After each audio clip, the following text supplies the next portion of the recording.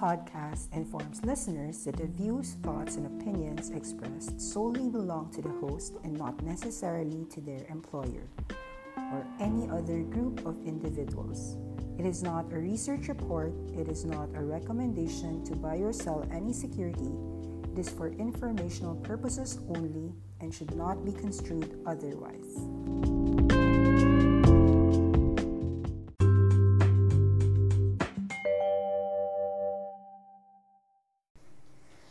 Hi, it's November 17, 2019, and this is Nikki Yu for the Faces Trader podcast. Well, if you're in my inner circle, you would have learned that the most monster move that I have been talking about for this entire week would have to be Luckin Coffee. And I think Luckin Coffee shouldn't even be called Luckin Coffee if the earnings has been going higher, or rather, there's no earnings yet, but the sales have been rising because of Luckin milk teas, specifically the Ruby Guava Cheese Tea. So just to tell you what happened, Luckin Coffee went from $20 to close at about 15% higher the next day and about 25% the next day after, which means that from $20 it reached $27. This is a company that was supposed to be the rival of Starbucks in China, but the reality is, I would say that Luckin Coffee, which is the owner of Luckin Tea or Xiaolu Tea, which is Fawn Tea, is actually more a milk tea play than a coffee play. And to compare one Starbucks store of a one Luckin Tea is very wrong because Luckin looks more like a 7-Eleven kiosk rather than a Starbucks. So we have to explain why and cover why maybe Luckin Tea, which is currently after that 35% pop, $6.36 billion market cap, still merits a good look and merits a watch list for all of you. Just to give another update, Conagra Foods, which is our pick since $627, is now hitting 28.8 or roughly $29. Slowly but surely, this 3% dividend yield play is going up. This is our refrigerated foods and snacks plant-based dividend pick. It's also noteworthy to say that from a technical signal, CrowdStrike Holdings, which went from low of 49 thereabouts, it gave a buy signal at 52 technically, is now closing in at about 59.75. We don't cover CrowdStrike yet, but we will try to study it. But it's important to show that for this week, the highly valued SaaS companies or unicorns, such as CrowdStrike or Slack, PagerDuty, each rose with a 5% pop. Even Zoom video is now up $70, which is, it's now trading at $70 off 10% up from its current 52-week low of 63. So there's a watch list to bear in mind. With Datadog also reporting earnings strongly this week, it really saved a lot of SaaS companies. Elastic, which is a high price to sales, have also started coming back. Elastic has bottomed out from about $70. It's now trading at $73.74. Take a look at Elastic. Elastic is something that we like. We mentioned that Elastic is the search engine for real-time data, useful for Tinder, useful for Uber, useful for Wikipedia, and the like. Another news that we should share for the week is Farfetch. So Farfetch has jumped nearly 30% last Friday, closing at $9.67 following the firm's third quarter earnings report. The luxury fashion marketplace announced an adjusted loss per share of 18 cents compared to last year's 15-cent loss, and Wall Street actually predicted a loss of 25 cents. So this is better than expected. Revenues had shot up 90% year over year to $255 million, as Farfetch even confirmed that it will expect to break even in 2021. In a conference call with analysts, founder, co-chair, and CEO Jose Neves said the firm logged about 1.9 million active customers by the end of September. The report noted that the value of merchandise sold on the website reached $492 million, which is a 60% gain from the prior year period. So Farfetch actually is a 30% pop. Notice that Farfetch shared that New Guard's roster of brands sold more on Farfetch in Q3 than any other single brand, specifically calling out the performance of Virgil Abloh's Off-White, which Neves said became the site's #1 most searched luxury brand, ahead of more established heritage brands on the website, including Burberry, Gucci, Prada, and Yves Saint Laurent. So Farfetch is explaining that their purchase of New Guards Group was a good thing. Note that in the last quarter, actually prior to the earnings quarter, Farfetch tanked when it acquired New Guards Group, which is the owner of Off-White. So this quarter is a vindication that Farfetch buying those Virgil Abloh Off-Whites was not really a bad decision, even if it was worth $600 million for them. Gucci, Fenda, and Stella McCartney are just some of the big names in the Farfetch Limited lineup, a sign that luxury labels are making the shift online to follow luxury shoppers. The market for personal global luxury products is in the shift in the midst of a structural shift to online. So far, all the e-commerce names have been going up. We've seen SE, which is the owner of Shopee, go up 18% pop. Farfetch this week, 30% pop. So the most likely trajectory for Farfetch is to go from about 9 low to about 12 to 15 within the next few months. So Farfetch is the best position to be capitalized on the multi-year transition in the more than $300 billion marketplace, with Farfetch yielding a forecast of 16% revenue growth over the next decade, especially helped by the luxury consumer in China and other emerging markets. Fashion-forward luxury retail platform Farfetch sells products from over 700 boutiques and global brands. Headquartered in London, offices in 11 cities, 3,000 staff, the e-commerce company operates local language websites and mobile apps.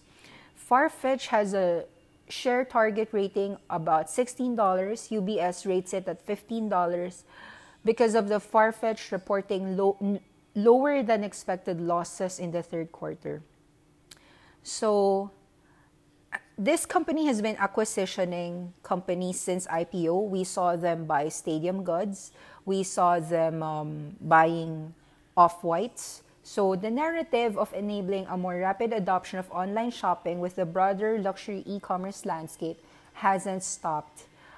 Investors have been continuing to question the longer-term growth, the margin profile of these luxury e-commerce websites, but we don't see this thesis. The long-term thesis hasn't really changed. The structural shift in the global luxury market going online is still there. So with a price target of about $15, $15 to $16, and the current shares at $9, this presents a tremendous value. So we put this in our turnaround. Entry would be from $9 to $9.50 or 65 cents. Your stop loss is $8. You've got about a 20% stop loss, 10 to 20% stop loss for a 50 to 60% upside move in the next 3 to 12 quarters. The target allocation should be about 2% of your portfolio. So this is Farfetch. It's essentially the Lazada for luxury. Take note that Farfetch is the partner of JD in China, and we have really shown you that splurging $675 million acquiring Guard Group was felt by some people as a wrong thing.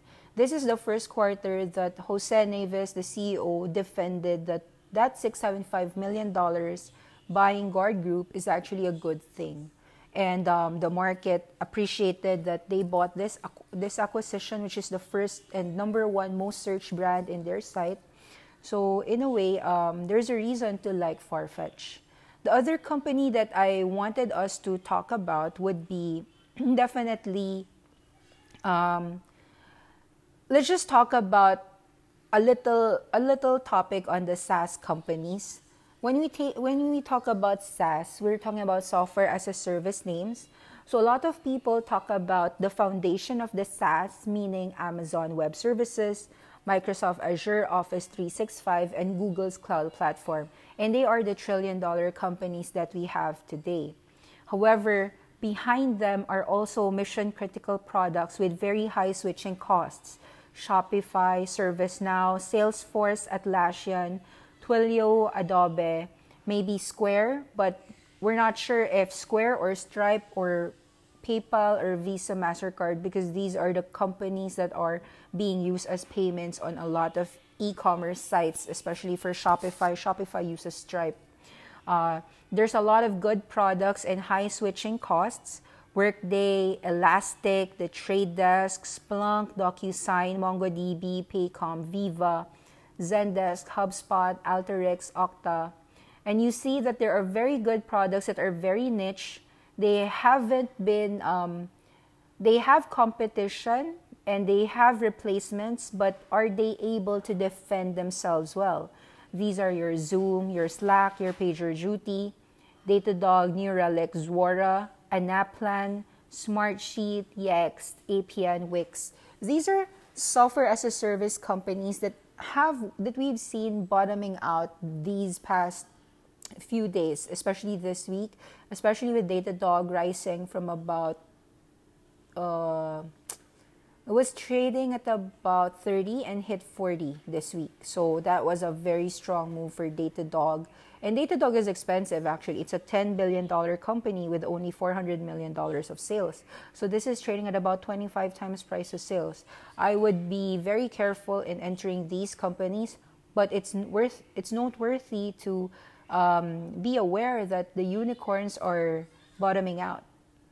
It's also important to say that when you look at fund manager positions, the whales, they're mostly holding positions on average about 12 quarters or more. The top holders, the top performing fund managers, they don't move their top 20 holdings as much as you think.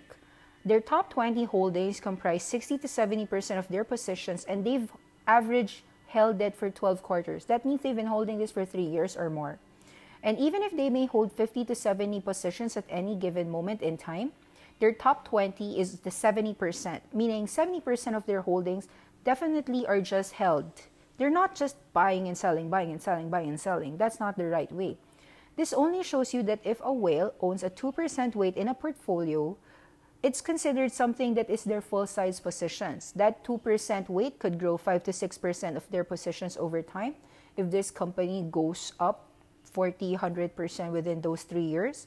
But essentially, they would hold it such a way that their 2 times 20 or 40% allocation becomes 60 to 70% of their total weighting of their portfolio of their top 20 holdings. Meaning they would hold it if there is a reason to hold it because it's a winner. This only shows to you that if you want to win, you've got to buy and hold it at least for 6 to 12 quarters. 12 quarters is 3 years. I'd like you to also read a Peter Lynch quote. I've shared it, that the stock market has been on a bull run for more than 10 years now. Is it time for investors to trim their exposure for stocks? Peter Lynch said that long term, the stock market is a very good place to be. It could be, a coin flip, waiting for a correction, anticipating corrections than in the actual corrections. And most people lose money waiting for corrections and trying to time the market. It means that most of the top managers know that there will be times when there's a 10% drop. There will be times when you have to sell a stock. But the reason why Peter Lynch decides to sell is exactly the same reason why he buys it. When he buys it, he needs to know if the company is going from crummy to getting better or from plenty of cash to going bankrupt. If the company is going bankrupt and the story is deteriorating, then you should start selling it. But if the story is intact and growing, then you should hold on. So essentially, the entire interview of Peter Lynch, I've shared the link. It's in fidelity.com. You could read it in the inner circle. For those who aren't in the inner circle yet, you could message me on Viber. My name is Nikki Yu for Faces Trader. You can search for me in Viber. It's 0917-804-6366. So essentially, the top fund managers, their average turnover is merely 7% of their holdings. 6 to 7%. Meaning, if you have a 100% portfolio, if they are trimming their positions, it's very small. So most people, I think the reason why we don't perform well is we keep on twisting and turning, twisting and turning. But that's the biggest mistake. The biggest mistake that individual investors make is that the public, as Peter Lynch said, is that we are very careful when we buy a house, when we buy a ref, when we buy a car. We will work hours to save $100 on a round trip air ticket. But when we think about investing, we're putting $5,000 or $10,000 without even thinking. We're not researching, and that is total speculation. Individual investors should approach picking stocks as if they are buying companies, and if the company is doing well and over time, the stocks should do well. Because stocks are not lottery tickets, they are companies, and you have to research companies. So 90% of investors who make careful decisions actually make money, whereas the people who try to time the market, they try to speculate, they overweight 20% of their portfolio or 50% of their portfolio in just 1 to 2 names. And if those names fall, then their portfolio is already skewed downwards, or if those names go up, then their portfolio is skewed upwards. And that is the mistake.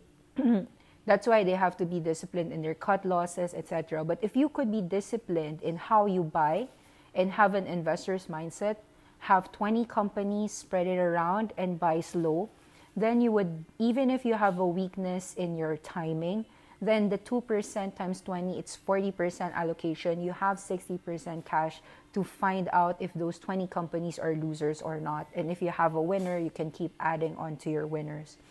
So everyone else who spent their life trying to time the market is actually in the 10% winning bracket, meaning 90% of them lose money. The reason is just really probabilities and statistics. 90% of people who try to time the market are speculating, and they will lose money because they're over trading. Because if you're buying and holding a 20% size, a 5% sell-off, which can happen any day tomorrow, whether Trump says something or not, it will mean a 1 to 2% portfolio hit. And at some moment in time, all of those cut losses would be a huge percentage drop in your portfolio. So the concept of having a 2% weight in a single stock is very conservative for most retail people, but the most fund managers worldwide would never even hold a more than 10% weight in a single name, except for a very few beings, except if like it's an index weighting, like in the SM investments in the Philippines, that's 10-13%. Warren Buffett is a concentrated type of investor holding 25% weight in his Apple. Coca-Cola is 33% of his investment when he started investing in it. But we aren't Warren Buffett or Bill Gates owning 50% of his entire net worth in Berkshire Hathaway, or Mark Cuban owning 50% of his entire net worth in Amazon, even if he's $1 billion or more. When you're saying 50% of your net worth is in Amazon, you know Mark Cuban, 50% of his, that means $1 billion. He has $1 billion in Amazon. It's very hard to be like them. Maybe for Mark Cuban, he can sleep well at night with $1 billion. If you can sleep well owning 50% of your entire portfolio in Microsoft, it's great for you. So I think it's a case-to-case basis. I personally had 9% weighting in Disney. With that 10% pop this week, I trimmed 1/3 of it. So I now just have 6% weighting on Disney. It really depends on how you want your allocation to be. But I think it's good to sleep well at night owning about 2% to about as maximum 9% weighting on any single company. So the end is that you just have to realize that 90% of people who do invest make money, and the discipline comes from what they buy, how they buy, which is gradual, quarter, every quarter, every quarter. So no matter how much you make money or how much you like a company, allocate about maximum 9%. So you should always know why you are investing in the stock. You should know if you are betting on a turnaround or value and so forth. So what's a good way to begin investing in stocks? Peter Lynch said, you start with a paper portfolio. You're going to put another X amount of dollars in the portfolio, say $10,000. Even it's paper, or even if it's $100,000 paper portfolio, make it big. Pick five companies to buy and ask yourself why you're buying these five. It's not because the sucker is going up. That's not the right answer. You have to find out the reason why you like it. Example, if I like Puma, I like the athleisure trend, I like the brand influencers, I like the sales, I like the income, I like the upcoming lineup.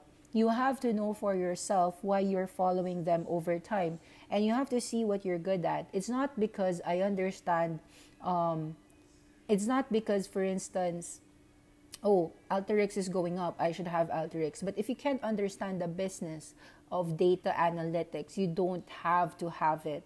What we're saying is, are you good at identifying? You have to have an edge. Are you good at turnarounds? Is Puma a turnaround name? Are you good at value stocks? Is Berry Petroleum something you could value? Are you good at small companies? Is Luckin Coffee a small company that you could understand? The most important thing is not the stock that went from 3 to 6 or 20 to 27. The question to ask yourself is, why did it go up? Why did it go up? That is what research is about. Did the company's fundamentals get better? For instance, like we know this week that Jollibee didn't do well in its earnings. So if you have it, let's say you have 2% weighting off it in your portfolio, you should expect a drop, right? So it depends. Should you add on your loser? We say no. You cannot add to your losers until it turns around. So will it have a drawdown? Definitely. So we, as a investor, you should be aware that you own a company trying to turn around itself to a high growth company, and in itself they have to deal with a lot of losses within those acquisitions. These losses will eat up on their existing recurring income, which is what happened in Jollibee's third quarter report apparently this week. So personally, the question is, do you have an edge? Edge comes from researching. So even if, let's assume we talk about Slack, PagerDuty, Workday, Atlassian, I myself know that I have very limited knowledge such that my exposure to these companies should be at most 4%. I couldn't invest too much on them because I don't adequately have a huge edge compared to somebody knowledgeable in the software business. So the question is, how can an investor like an average you and me get an edge? So ask yourself, can I analyze this company? Everybody has a good idea of what McDonald's does.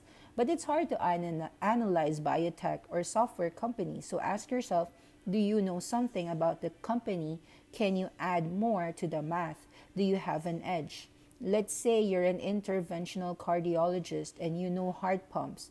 Wow, this is an incredible breakthrough, preventing shock, providing hemodynamic support. You're actually in the operating room seeing this breakthrough way ahead of most people, and that is an edge. You just need an edge on something. For instance, most people think Adidas is the best seller, but Puma is growing very well these days. So Adidas, Nike, Puma, all of them are great companies, but is there a way for us to see that Nike at $110 billion market cap, Adidas at $50 billion market cap, and Puma at $10 billion market cap? Is there a way for Puma to catch up? And lo and behold, Puma has been rising 200% in the last 2 years because they are doing things correctly. So you have to understand a few outperformers. Like I, per se, do not understand Neurocrene or Natera. They're growing very fast. They are gene testing kits, biotech. I don't understand them. They're in my list. I try to understand them. You cannot just buy a company because it's rising and it's rising. Your portfolio will reflect yourself. For instance, if my portfolio has a lot of food, even a simple company like Yum China or Kellogg's or Conagra Foods, or as I said, Moe's Burger, Yoshinoya, Kikkoman, Nissin Foods, it's because these things I could understand. But maybe I can't understand Neurocrene or Natera, So I'm just the same like you. We can understand Maxis, we can understand Shakey's Pizza, we can understand Jollibee. We know the pain points of Jollibee. So we can see a good product, but we can also see their mistakes. We also know that they have to fix their smash burger losses or else it will kill their own recurring income bread and butter, which is their Chicken Joys. Their 1.8 billion income this quarter was reduced to about 600 million pesos because of Smashburger. You can imagine a 1 billion pesos. That's not easy to find. That's not something that you can just, can I write a check for 1 billion pesos every quarter? If I'm a Jollibee shareholder, I can't give the Tan Kak Yong family that big billion every single quarter. It just has to stop. This bleeding has to stop. So we aren't in China, so maybe we're a bit late. Somebody in China has the edge. They knew that Luckin Coffee was never a Starbucks play. Luckin Coffee was more a milk tea play. The Luckin is a Luckin tea.